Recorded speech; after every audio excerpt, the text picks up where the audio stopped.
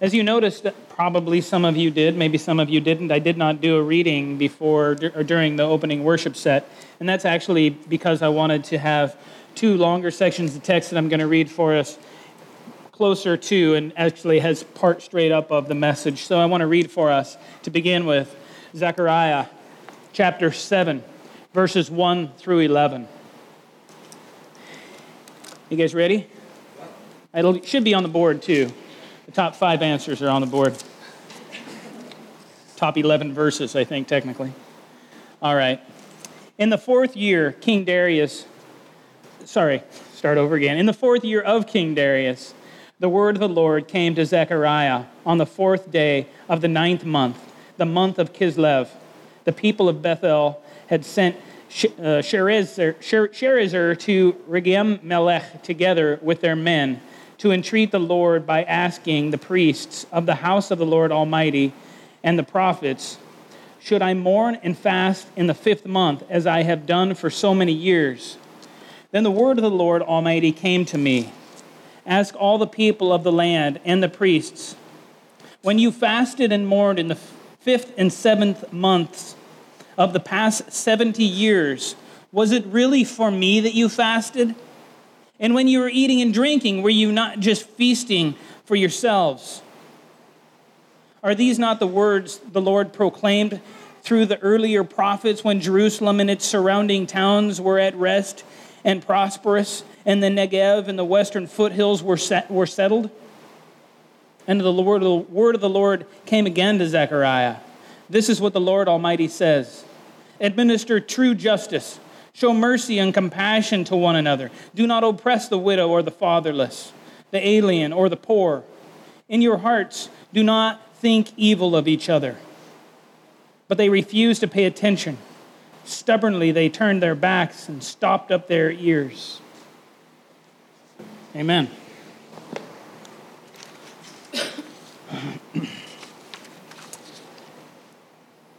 Have you ever denied yourself something good? You ever say no to something, not because there was something necessarily better to receive, but because you wanted to deny yourself? I bet you have. I bet you most people here have at some point or another denied themselves something good. About every parent here, I'll bet, has denied themselves something good. It's called that sweet, sweet sleep that you can get when you don't have little ones in your house, right?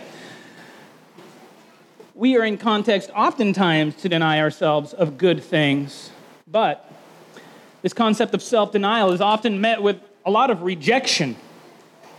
We live in a culture of hedonism, self-centered, self-seeking, self-indulging, self-gratifying society, where the pursuit of living the high life is the goal. You guys have seen those ads before, right? Oh, this is the high life. The Miller ads, right? It's like that's the goal, and any opportunity to participate in it is to be both embraced and, quite honestly, the way we are with our social media, flaunted. When we have an opportunity to pursue that high life, my goodness, we are left in the situation in our culture to think we have to embrace every bit of it, run after every moment of it, and then tell everybody about how awesome it is for us to have those experiences and probably how it's so sad that they can't join us. You guys have seen that, right? You've participated with that in some capacity probably before. It's kind of become the goal in life. Self-gratifying high life. As a matter of fact, turning it down in our culture is oftentimes met with contempt, sometimes even scorn. Why in the world would you deny yourself of any privileged opportunity for a good thing? Even the church, we seem to have lost the discipline of self-denial. Probably some people want to slap me right now for just talking about it. Self-denial? What are you talking about? No! That's not what God is up to. Yeah, you're already there, right? There's a few reasons, I think, that this has happened in the church, why we don't really embrace self-denial. We've become not just in the world, but of the world. Our theology has become influenced by our hedonistic society. We are conditioned to think that God would never call us to deny ourselves, which is, wow, it's scary to think that that's actually happening. I mean, Jesus did say something like, if you want to follow me, you must deny yourself, take up your cross, and follow me. Did you get it? You must deny, whew. Another reason is that, honestly, self-denial can become and has become distorted and misappropriated at times. Because there's a right way to go about self-denial and a wrong way to go about it. Self-denial can become grotesque. When somebody denies oneself comfort by inflicting pain, flagellation, people beating themselves till they're bloody. I mean, that's like taking this to an extreme that I don't believe God has an intention for us to experience whatsoever. It's one of the ways that it has become really distorted, and I understand why the church would want to shy away from those kinds of ideas. It's also become, and it has been for a very long time, a matter of religious pride. Oh, I deny myself. Hey, everybody, look at how gaunt my cheeks are. I've been fasting for weeks. My skin is dry. Don't look so good. I'm very, very religious. Very pious. Oh, wow. Right? So people for that reason, they shy away from this idea of self-sacrifice. Of course, though, if we are to dismiss things that can be misappropriated because they can be misappropriated, we have to dismiss an awful lot of things. Kind of everything, right? Like there isn't anything that we can't seem to twist out of shape. Good, bad, indifferent, we can find a way to make it bad or worse. So that's really not an option, is just to avoid it and dismiss it altogether. But there's one more reason I think that we experience the church's lack of embracing self-denial, and that is it's too hard. It's just too hard. You ever find that it's like really easy to eat a lot of food? It's not nearly as easy to not eat much. Isn't that really kind of strange? Like, we are really good at having extra. Oh, I'll have that extra fourth piece of cake, right? But to say no to the first piece, doggone it, that is so hard. What is that? Self-denial is just hard. It just flat out is. I've come to believe, though, that the discipline of self-denial can be fruitful in many ways, many more ways than we really are going to have an opportunity to talk about tonight. But one way is that it reveals to us where the thing, if we choose to deny ourselves it can show us where that thing has been fit into our lives, sometimes inappropriately fit into our lives. And it affords us an opportunity to assess and, if need be, adjust where that even good thing is in our lives. Maybe you're thinking, I don't know about that. Well, let me ask you a question. Have you ever lost your cell phone? Amanda. We've had this conversation before, I think. Have you ever lost it? And how did you feel about having lost it? Yeah, you didn't willfully self-deny yourself access to your cell phone in that, but did you, not just because it was lost, but did you freak out at all because now all of a sudden, oh my goodness, I'm not going to be able to get a hold of my spouse. Oh, I don't know where my kids are. I don't know if I can get access to my Facebook page. I'm not going to know what's going on social media. I don't know what I'm going to do. No? Not at all, right? Never. You don't feel that way at all. Apparently, you've not lost your cell phone ever, right? So then, for a moment, just think about giving it up for a week. Oh, I couldn't do that. How would I get a hold of my wife? How would I check my social media? How would I take pictures? What would I do? Well, I'll play with sticks. Yeah. I get some parents out here, they're like, I think we're going to try this with our kids. Yeah, it starts to get real when we start talking about that kind of stuff. Or maybe your television. Whoa. Who can't watch NASCAR? What What about giving up, self-denying yourself access to the television during the Seahawks season? Right? Oh no, that can never be a good thing. Never. How would I know how they're... Is it like Lent and Sundays don't count? Absolutely no. Well, you just have to deny yourself from it for the other days, right? That's a great idea, Darren. I like that, right? We'll go with that. See, what happens, though, is it starts when we do this, when we start to deny ourselves some of these even good things, it tells us where they are and where they're fitting into our lives. Do you see, like, when we do things, when we have things in our lives and we are willing to give them up, we learn a lot about how we're ordering our lives. We learn a lot about the pecking order of importance concerning different even gifts that we've been given.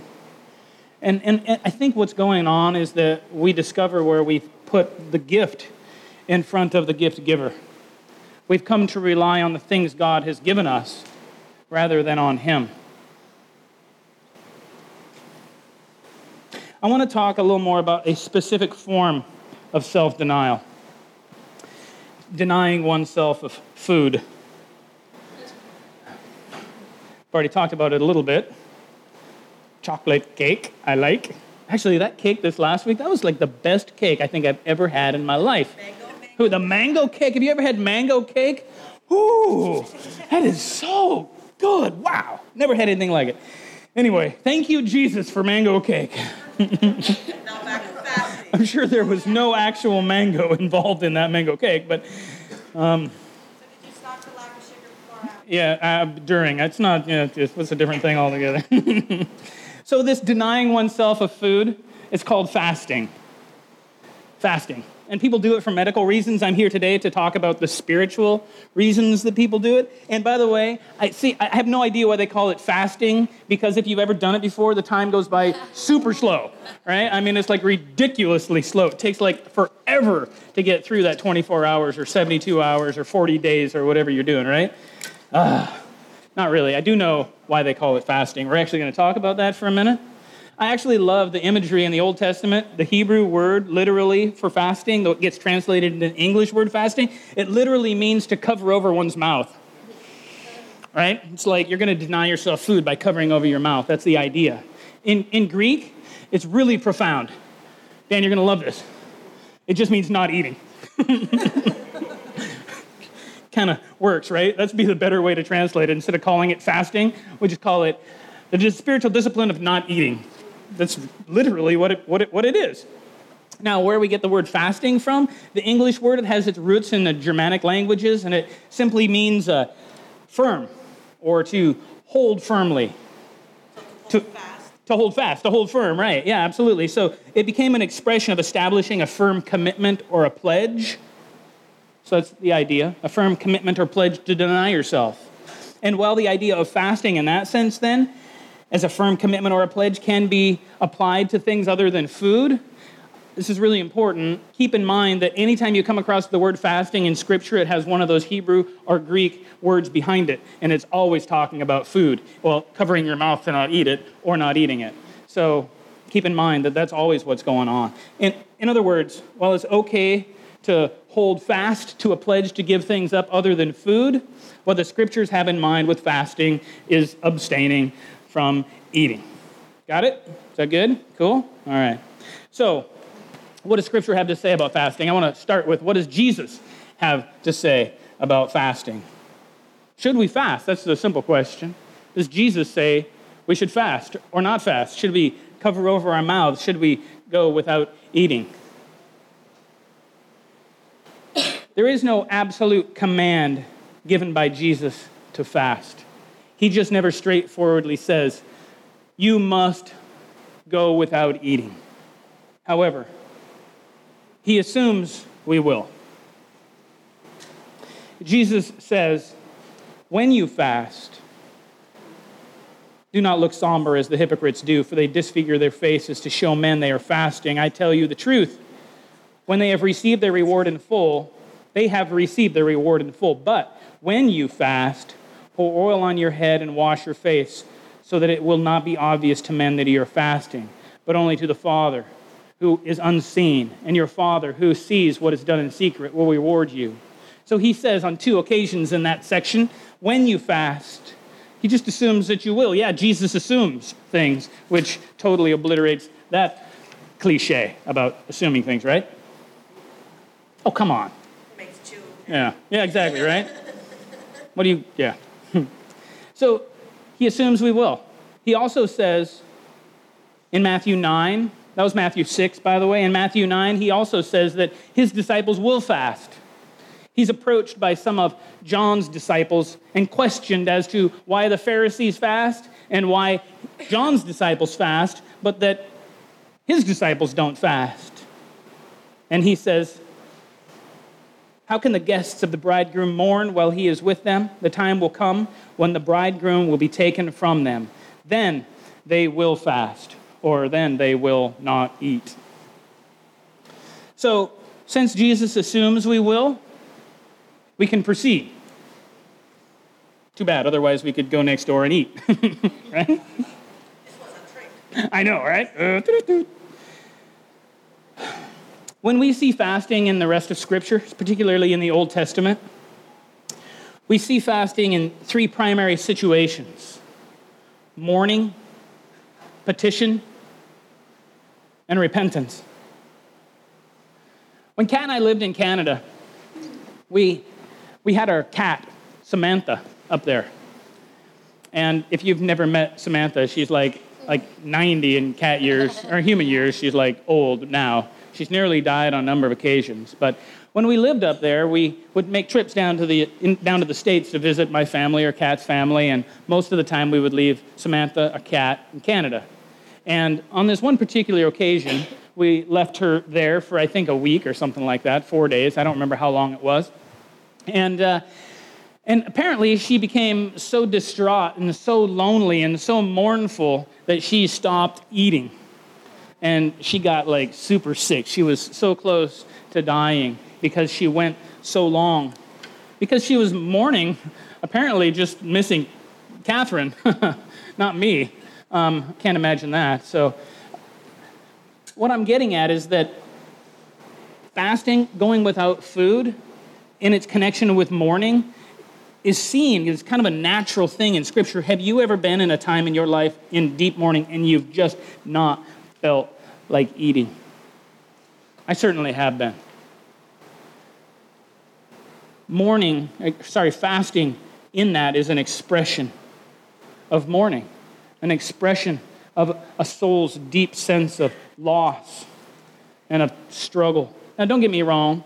If you don't have that experience of not wanting to eat when you're mourning, there's nothing wrong with you. I'm not trying to say that. I'm just talking about how this connection is most likely made and how God has actually woven this idea kind of right into the fabric, not just of the human experience, but in all of creation, with our cat Samantha anyway. So there's this connection where fasting is an expression of our mourning and also an outworking of our mourning. We see fasting also as a part of, like I said, prayerful petition. We fast during times of petition for probably more reasons than we could even begin to imagine. But one thing it certainly does is frees up all the time you would be eating to petition God and to pray. And another thing that happens in the midst of fasting, for those of you who may have done this before, for those of you who haven't, for those of you who have, you will know this. For those of you who haven't, this might be new information, I guess. You get this sharper sense of thought of everything. Like you would think that not eating would make you loopy, and it kind of does maybe for a time.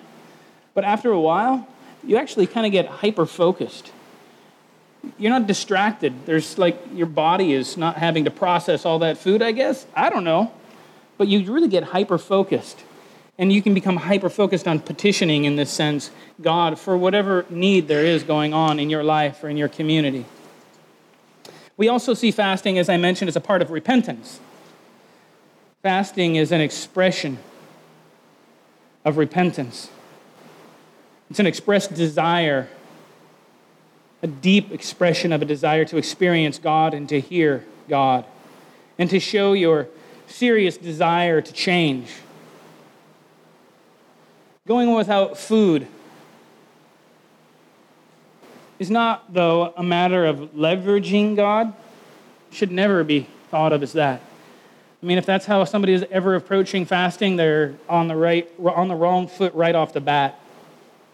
It's never a matter of leverage. You can never say, well, God, since I went without eating for 24 hours, then you have to do X, Y, or Z. But rather, it's a display of a truly contrite heart, one that in some sense feels so sick over whatever it is they're repenting for that they feel not like eating. One of the examples we see of that is when Jonah goes to the Ninevites, and this foreign king in chapter 3 declares a fast for the whole nation. Of course, God sees that they're for real about what they've done. This expression of their repentance through fasting, through going without food, shows what's really going on in their heart in this case. However, while these are some of the biblical contexts of fasting, none of these three things really rests at the heart of what fasting is all about. Fasting, not eating, at its essence, is about the pursuit of justice and mercy. I'll say that again. Fasting is at its essence about the pursuit of justice and mercy. Let me read for you again, this time from Isaiah chapter 58. Shout it aloud, do not hold back. Raise your voice like a trumpet. Declare to the people in their rebellion and to the house of Jacob their sins. For day after day they seek me out. They seem angered to know my ways, as if they were a nation that does what is right and has not forsaken the commands of its God. They ask me for just decisions and seem eager for God to come near them. Why have we fasted, they say, and you have not seen it? Why have we humbled ourselves and you have not noticed? Yet, on the day of your fasting, you do as you please and exploit all of your workers. Your fasting ends in quarreling and strife and in striking each other with wicked fists. You cannot fast as you do today and expect your voice to be heard on high. Is this the kind of fast I have chosen? Only a day for a man to humble himself? Is it only for bowing one's head like a reed and for lying on sackcloth and ashes? Is that what you call a fast, a day acceptable to the Lord? Is not this the kind of fasting I have chosen, to loose the chains of injustice and untie the cords of the yoke, to set the oppressed free and break every yoke? Is it not to share your food with the hungry and provide for the poor wanderer with shelter? When you see the naked, to clothe him and not turn away from your own flesh and blood? Then your light will break forth like the dawn and your healing will quickly appear. Then your righteousness will go before you, and the glory of the Lord will be your rear guard. Then you will call, and the Lord will answer. You will cry for help, and he will say, here I am. If you do away with the yoke of oppression, with a pointing finger and malicious talk, and if you spend yourselves in behalf of the hungry and satisfy the needs of the oppressed, then your light will rise in the darkness, and your night will become like noonday. The Lord will guide you always.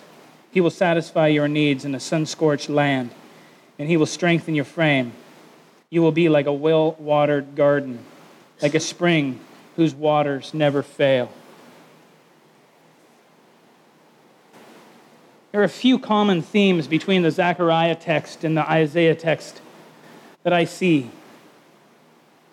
The first thing is that fasting reveals the state of one's heart. We talked about this a little bit already. In Zechariah, the people are wondering if they should continue to fast because they had been fasting for 70 years, 2 times a year. And in their estimation, despite 70 years of fasting, God has not seen them because he's not acted in the way that they wanted him to act in light of their fasting. They were going through the motions, expecting their fasting to bring about some action by God. Well, God apparently expected it to produce some action in them. They were not fasting unto God. They were doing it unto themselves. And as the text tells us, their fasting was simply revealing that they were thinking evil of each other. That's what's going on in their hearts. They're fasting, and the whole time they're thinking evil of each other, when in reality it's supposed to be about caring for one another. In Isaiah, it's a very similar thing. God's people were fasting, and were also upset that apparently God did not see them. They even say it. Didn't you see us? We fasted. You didn't. What's going on? But God did see them. That's part of the point. He did see them. He saw that their fasting produced not justice, but rather quarreling and fighting. Or as he puts it, wicked fists. You ever been slapped with a wicked fist? Doesn't sound good. I think I have been, actually. No, I'm not looking at you, honey. The hunger that fasting produced revealed an angered heart.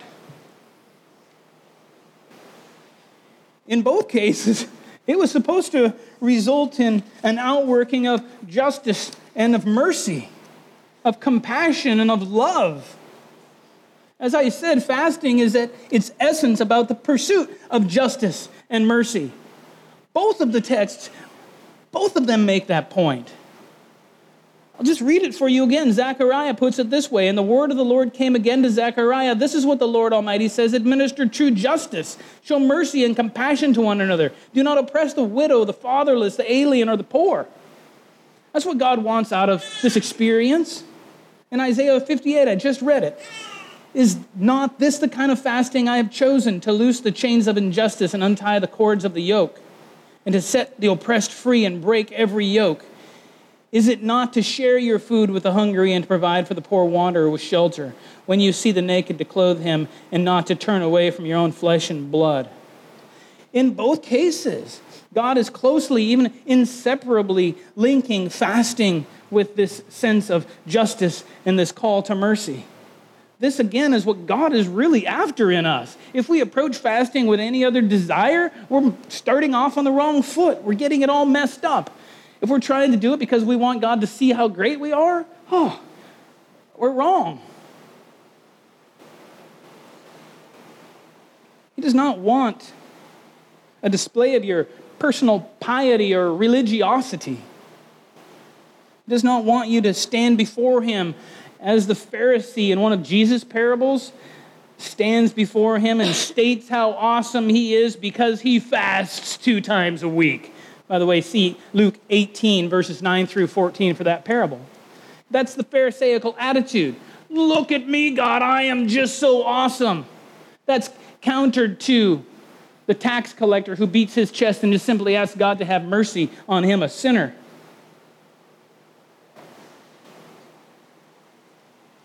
Approaching fasting is some kind of a check mark on one's religious piety. It's fruitless. He wants you to grow in love. He wants you to grow in love through the experience. He wants you to grow in loving the Lord your God with all your heart, soul, mind, and strength.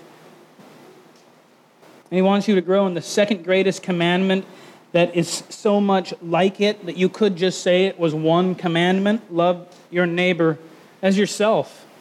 That sums up the law and the prophets. This is what God wants in us.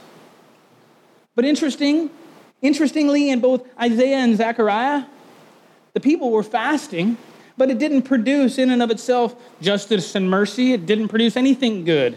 It produced wicked fists and evil thoughts. Why? Well, at least in part, it's because food was in greater control of their lives than God was. They were looking to be sustained by the gift, not even recognizing nor appreciating the giver of that gift.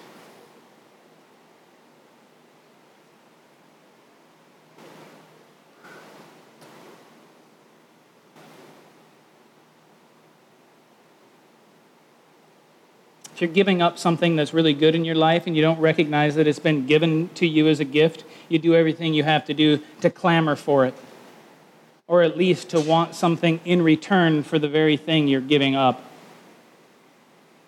But the thing that God wants from the very thing we're giving up is for others to be loved, for others to be cared about. So what happens if we fast? What happens if we give up food and we have that experience of finding our hearts in a place of angry fist turning? Let me just ask a question. How many here have fasted in their lives? And you don't have to raise your hand if you don't want to. And how many of you have had an experience of, for a time at least, finding yourself quite angry because you're dealing with a lack of food? It happens. And I believe that's God showing us that there's something broken. There's something that he wants to heal, something that he wants to change, because that's not the outcome of fasting that he's looking for.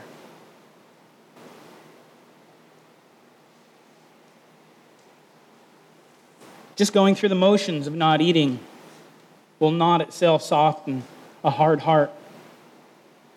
It will not make us desire to do justly, to love mercy, and to walk humbly with God. It won't have that outcome all in and of itself. So what do we do in our fasting? If we were seeking fasting and want a transformed heart, what do we do then? What do we do if we try this very thing and it just doesn't seem to work? We just get angry.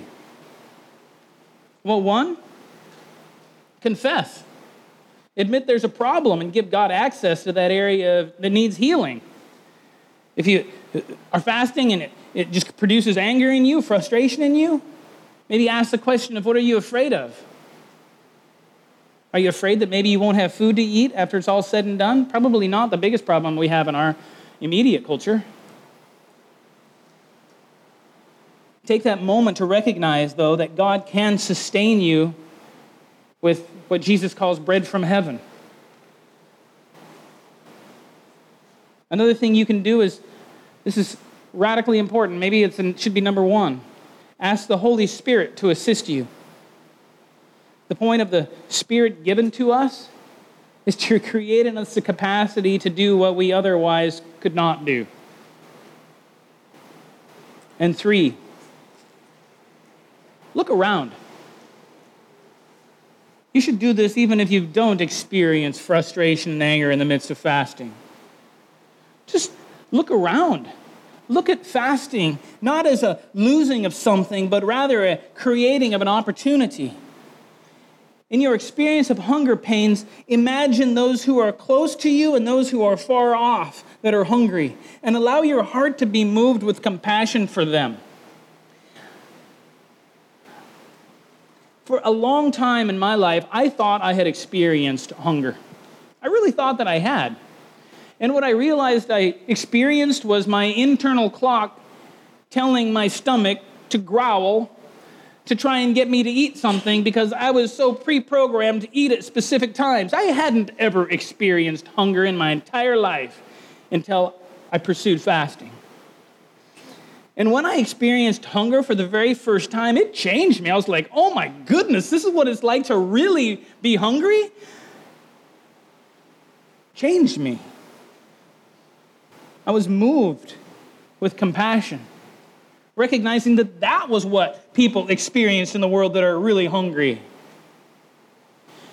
And quite honestly, for a long time, I just figured that was something the people in, the two-thirds world experienced.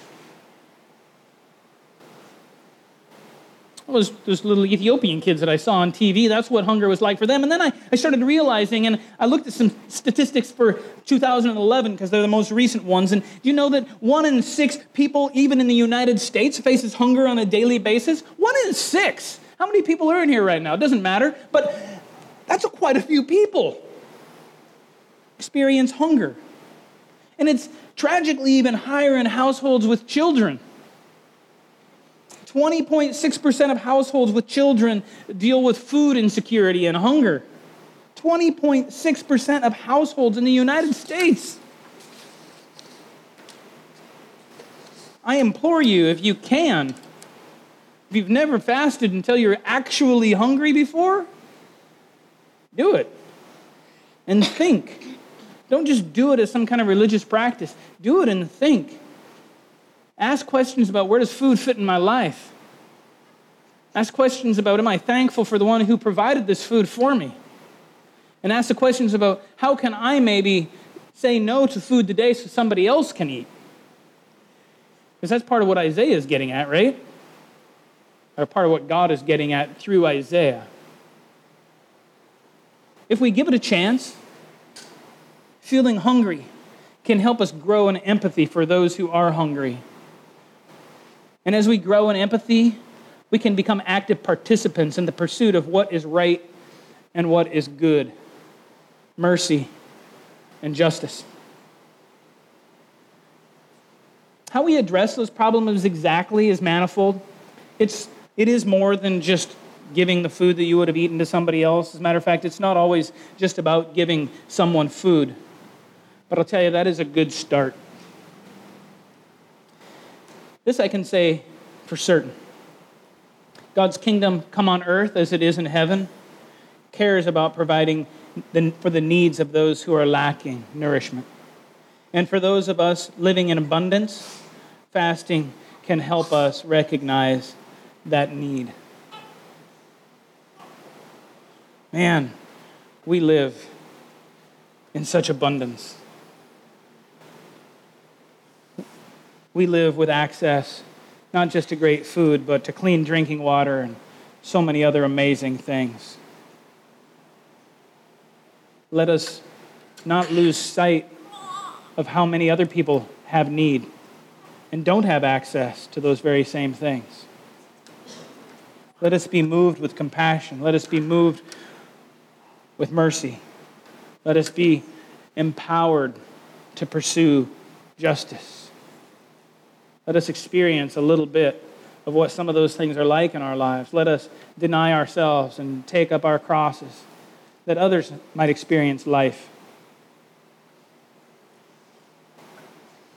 I have a couple of quick closing words on how to get started. Probably not tonight. I'm just saying, right? The first thing you should do is ask your doctor if you're healthy enough for fast. Somebody got that, right? Please, somebody tell me they got that. It's a good idea to ask. A couple of people did. It's probably a good idea to ask your doctor, unless you know that you're just really healthy. The next tip I'll give you is don't act miserable. Don't complain. Absolutely. Doesn't go anywhere well. Don't act miserable. As Jesus says, put oil on your head. Don't let everybody else know what's going on. Be joyful in the experience. It's not always going to be easy, but be joyful. Start slowly. The first time I ever fasted in my life, I just ate one meal a day for a little while and eased myself into it. After that, I did my first 24-hour fast. And in that, I felt hunger pains, like I mentioned earlier. They weren't real hunger. It wasn't real hunger. It was just that clock internal that I had set to eat at noon every day and at 5 every day and at 9 every day or whatever it was. Remember that your stomach is trying to control you. You can have mastery over it. Resist compulsion. What worked for me and what works for me is to imagine hungry people in the world and think about my stomach as a spoiled child grumbling. Spoiled child does not need indulgence. Spoiled child needs discipline. Don't give in to the spoiled child that is your stomach. You are to be the master of your stomach, not its slave.